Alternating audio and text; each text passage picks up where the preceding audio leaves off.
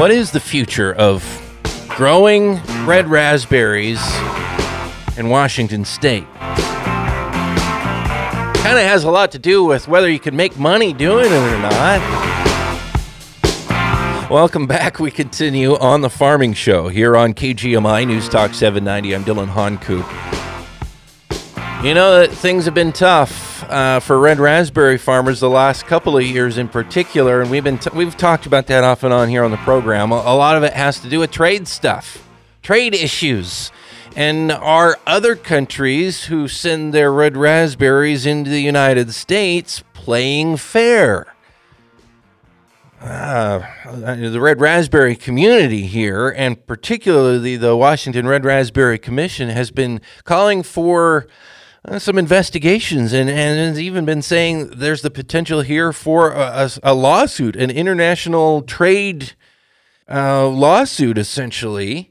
Because they feel there are some unfair things going on. The first step in all of that is to figure out what is really happening and why have raspberry prices been on the decline when, from what we're hearing, consumption of raspberries isn't down. Joining me right now with the Washington Red Raspberry Commission is their Executive Director, Henry Bierlink. And Henry, you've got some news this morning talking about this investigation now that the top levels of our, federal trade, leaders are saying they're going forward with. Explain what's happening here. Yes, we just actually got the schedule for a fact-finding mission that the International Trade Commission is going to do on our behalf to try to better understand what is happening in terms of what's coming into our country and what form and how it's being reported and what effect that is having on our industry, which is something we asked for. We had a bunch of our growers went to D.C. probably last spring, had some discussions about this being a potential tool that would really be helpful for us. We're promised that we would have that done. It became kind of set on the back burner a bit as the USMCA, which is the trade agreement with Canada and Mexico, was being finalized. But once that was finalized, they actually made a report about a month ago saying, yes, they're going to launch this fact-finding investigation on our behalf. And last night we got the report of the schedule and just how it's going to occur and who's going to do it and how we're going to participate. So basically, and correct me if I'm wrong in how I'm summarizing this, you guys say there's a problem, and then there are some smoking guns with some unfair trade practices that are happening. But this is really nailing down what those are and proving it. That's been one of our biggest dilemmas, is that we understand from when we have, and this is, let's be clear, our IQF or individual quick frozen price has been reasonably decent. It's probably a sustainable price recently, but what's happening is over half of our fruit goes into a puree or straight pack, or which either doesn't make the grade at IQF, or there isn't enough IQF capacity or market to be able to handle it. So really more than half our berries go into this more industrial pack. And that is being undercut by imports, dramatically undercut by imports because of their much lower prices, much lower quality too, but they can buy some of ours, blend with it. And that's one of our big issues, is how do we understand what's coming in? And when they come across the ports, they have to report under a certain what they call HTS, Harmonized Trade Code. But that data that we're seeing under those codes does not reflect what's happening in our market. And for us to be able to move forward with any kind of a trade suit or whatever it might be, we have to have better data.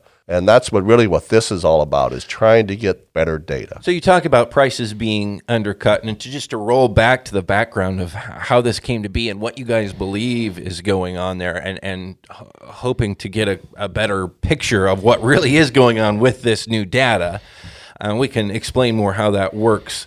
But first, you're talking about prices being undercut. And, well, hey, someone could say, well, competition is competition, right? Right. But the concern is it's not just tough competition, it's unfair competition. How does that actually work? What's And again, we're working on really nailing down or approving what that is. But what's the belief, I guess, right now what's going on there with this fruit coming in? Where is it coming from? How is it coming in at such a low cost that makes it unfair? Well, the trade rules will say that countries that import into the U.S. cannot import underneath their cost of production. That would be called dumping fruit into our market in order to destroy the market for our domestic growers. There are laws against that. Right? We have used those laws in the past. That's right. And it goes on. It's not just us, it's steel, and everybody uses anti-dumping laws in order to say, hey, if we didn't have those kind of laws, importers could produce, bring into it and take over a market, drive us out of business, then jack up the prices because we're totally vulnerable as a market. So there's reasons for it. What we have to be able to do is have the data to prove that that's happening. And what we believe is happening, especially in some countries where the fresh raspberry market is dumping some of their excess and some of their not quality fruit into our puree markets and juice markets, that they're doing that under their cost of production, and therefore they should be vulnerable to a trade action like that. I can see what you're saying on steel as far as, trying to push people out of a market. How does that happen in fruit, though? How would they flood the market to basically push U.S. producers out, and then, or what's the motive? Why would you want to bring fruit into the United States below the cost of your production in a different country? Mostly because that isn't their primary reason. We sense that most of our competition is really a byproduct of the fresh market raspberry people. And we don't do a lot of fresh marketing, in fact, hardly any. So our products are either the IQF or the juice or the purees. And in the juice and puree markets, we're competing with a byproduct of the fresh market in offshore. And we can't do that sustainably. We can't do that in a way that they can just dump it, whatever price they can get for it. And we have to try to compete with it. We can't. Byproduct of the fresh market. Right. What does that actually mean in regular people terms as far as like working in the field? And they're picking fruit that we've seen so much more, fresh red raspberries in the store in the last 10 years than we've ever seen. They're there all the time. It's 365 days a year, and you'll notice that several times of the year they're from Mexico. They're not out of California or something like that. They're from Mexico or some other southern country where they're producing year-round. But what they're doing there is they're either producing excess for what they can sell in the fresh, and they're dumping it into the frozen market, or they're actually collecting. What they used to do is dump berries that maybe weren't that good into a gully or something because they just needed to get rid of them. Now, because of the spotted wing Drosophila pest, they have to collect all that fruit, so they put it in a drum and they get rid of it, whatever price. So we're trying to compete with people doing that, and that's going to be impossible to do. It's going to mark the end of a big portion of the raspberry market in this country if we can let that continue. Spotted wing Drosophila, so they can't just leave the waste fruit laying around because a bunch of rotten fruit is a breeding ground for the bugs. It all adds up. It turns around. That's the way. That's part of this problem. So. Spotted wing Drosophila. We've talked about it before on this program, and it's been a game changer in a lot of different ways to red raspberry production here locally, and as we're seeing, I guess, across the continent. Again, with the Washington Red Raspberry Commission, their executive director, Henry Bierlink, on the program with us.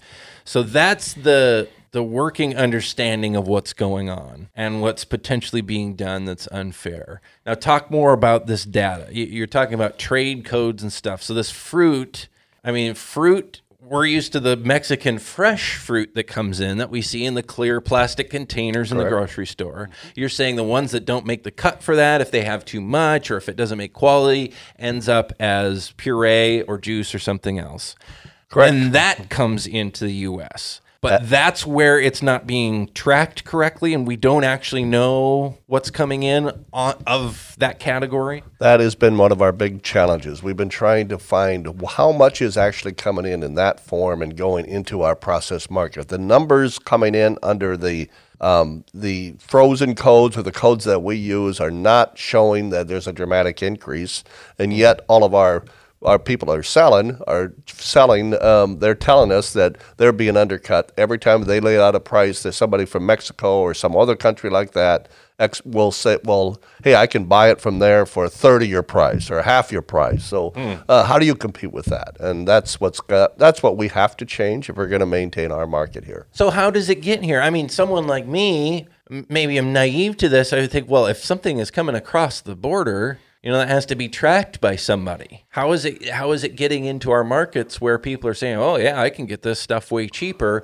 yet the official data doesn't show that it's available? That's been our challenge. We have some suspicions that maybe they're coming in under the fresh codes and they're not differentiated as opposed to the other, because it is fresh, it's maybe coming in that way, but it isn't clear. And until we can justify and make it clear, we can't bring any kind of case against something that we don't have good data for, and we're not excited about bringing a case. Well, that is the last thing we really want to do.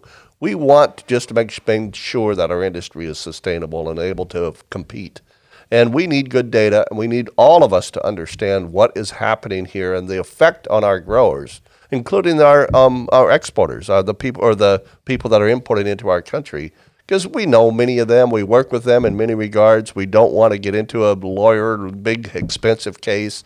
But we do want to make sure they understand what's going on and changing some of their behavior so that it doesn't destroy our industry. And so basically, you want to know what's coming across the border. Right. Fresh, is it a puree, is it something else? Get better tracking of that. You're saying you just got some new info as far as the schedule, how this is going to actually work. What do? They add, I've heard something about adding codes or new codes that they would put on, that something comes across the border and, hey, this goes under that code that maybe didn't exist before. Right. Is it customs, U.S. customs that actually tracks this? How do you make them do this? Is essentially what they'll be doing is forcing them to change their way of doing business at the border? Not about forcing, but we're going to at least educating. We have actually worked on those things for the last number of years. We have had 2 or 3 new codes created in order to try to help us better understand what's happening. We petitioned and we be able to get new codes. The data still doesn't give us what we really think we need and what's capturing what's happening. So we have asked them to take a good, hard look at this, and our congressional delegation and the Department of Agriculture has all supported this. It has now gone to the U.S. Trade Commission, International Trade Commission, and they are going to look at the industry as a whole. They're going to look at fresh and frozen. They're going to look at consumption. They're going to look at pricing. They're going to collect a lot of data over the next several months.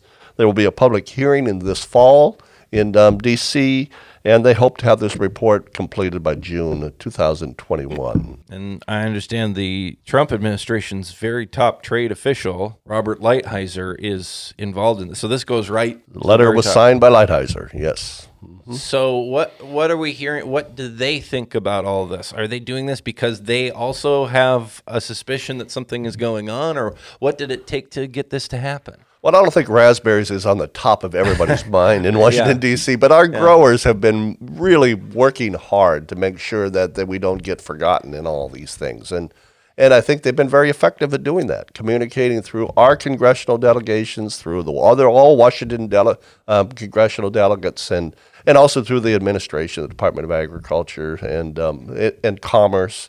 And so a lot of those kind of discussions have actually resulted in some really interesting consequences. And we've also working with a legal firm in D.C., although I think many of these things that got going by just our growers asking questions, calling people, visiting people, making sure that their dilemmas were clearly understood. And they've been very good at creating some results from that. KGMI News Talk 790. I'm Dylan Honcoop, and this is The Farming Show. We're talking right now with the director of the Washington Red Raspberry Commission, Henry Bierlink.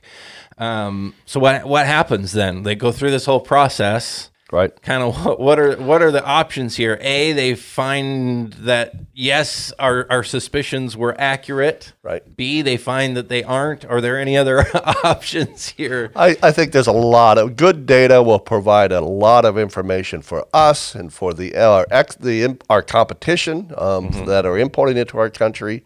it's going to just help us all make better decisions based on real quality data rather than suspicions or rumors and those kind of things, which never give us a very good a base for good decisions. So this is really going to be very helpful. Now, what's going to happen at the end of it?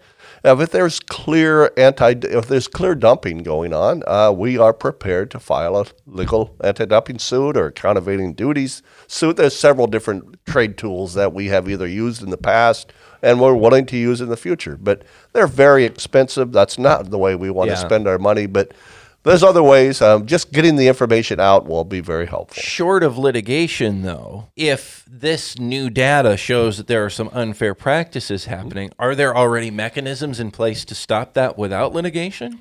Isn't that what U.S. Customs is supposed to be doing, is policing these kinds of things? Unfortunately, the way that works is that we have to bring those kind of cases in order for them to do it. They're not doing it as a regular police. They're not like this state patrol waiting to see if somebody's doing 75 miles an hour. That's not what's happening. We have to bring the case in order for it to happen. But now our competition is people that we know for the most part, and they understand the threat that if indeed the data shows that what they're doing is going to put them vulnerable for a anti-dumping suit, they're probably going to stop doing what they're doing. And that's a big hope of what we're hoping to do, rather to do this cooperatively, partnership, rather than through the courts. But without the threat of doing it through the courts, we may not get what we need. So the threat is there. What are you hearing, just to shift gears a little bit, and thanks for the update on all this, what are you hearing from growers right now? What are the big concerns as we are getting within a month of harvest almost. Yep, I saw some bloom out there yesterday, and I always know my dad's, the clock in the back of my raspberry grower's head starts ticking once he sees bloom out there. Bloom, and then bloom to berries, about 6 weeks, and so that's where we're at right now. And generally, fields look pretty good. There are some spots in some of our older fields and the meeker fields particularly that have had some damage. But, there's always some damage. There hardly ever is a perfect year. So we're looking at a decent crop this year, probably not a bumper crop like we had 2 years ago, but something better than we had last year when we had a pretty tough year production-wise. What's the talk in the markets? Well, IQF has been, I guess I say, it's not a banner kind of price, but it's probably a sustainable price. Mm-hmm. But the purees and the juices are laboring yet. There's still some supply out there that is not being able to move because of the competition that we just talked about earlier. And that isn't going to get better unless we do some of these kind of things. Any sense of what the COVID thing is going to do or is already doing to the markets? From what I've been hearing, it's a total wild card. Yeah, I think it made a big bump in people wanting to use more ingredients, and that was obviously to our benefit. Mm-hmm. Whether or not people bought a whole bunch of frozen berries and now will have them sitting in the freezer and not need to buy more, we don't know those things, but we generally think it has not been a real negative for our market side of things. It's obvious it's going to be a real challenge for us to grow and to use the labor and all those kind of things in a way that protects everybody. Those are on people's minds right now. How are we going to do this? Very, very much so. Henry Bierlenk, Washington Red Raspberry Commission, thanks for your time this morning. We appreciate the update. Anytime. Thanks, Dylan.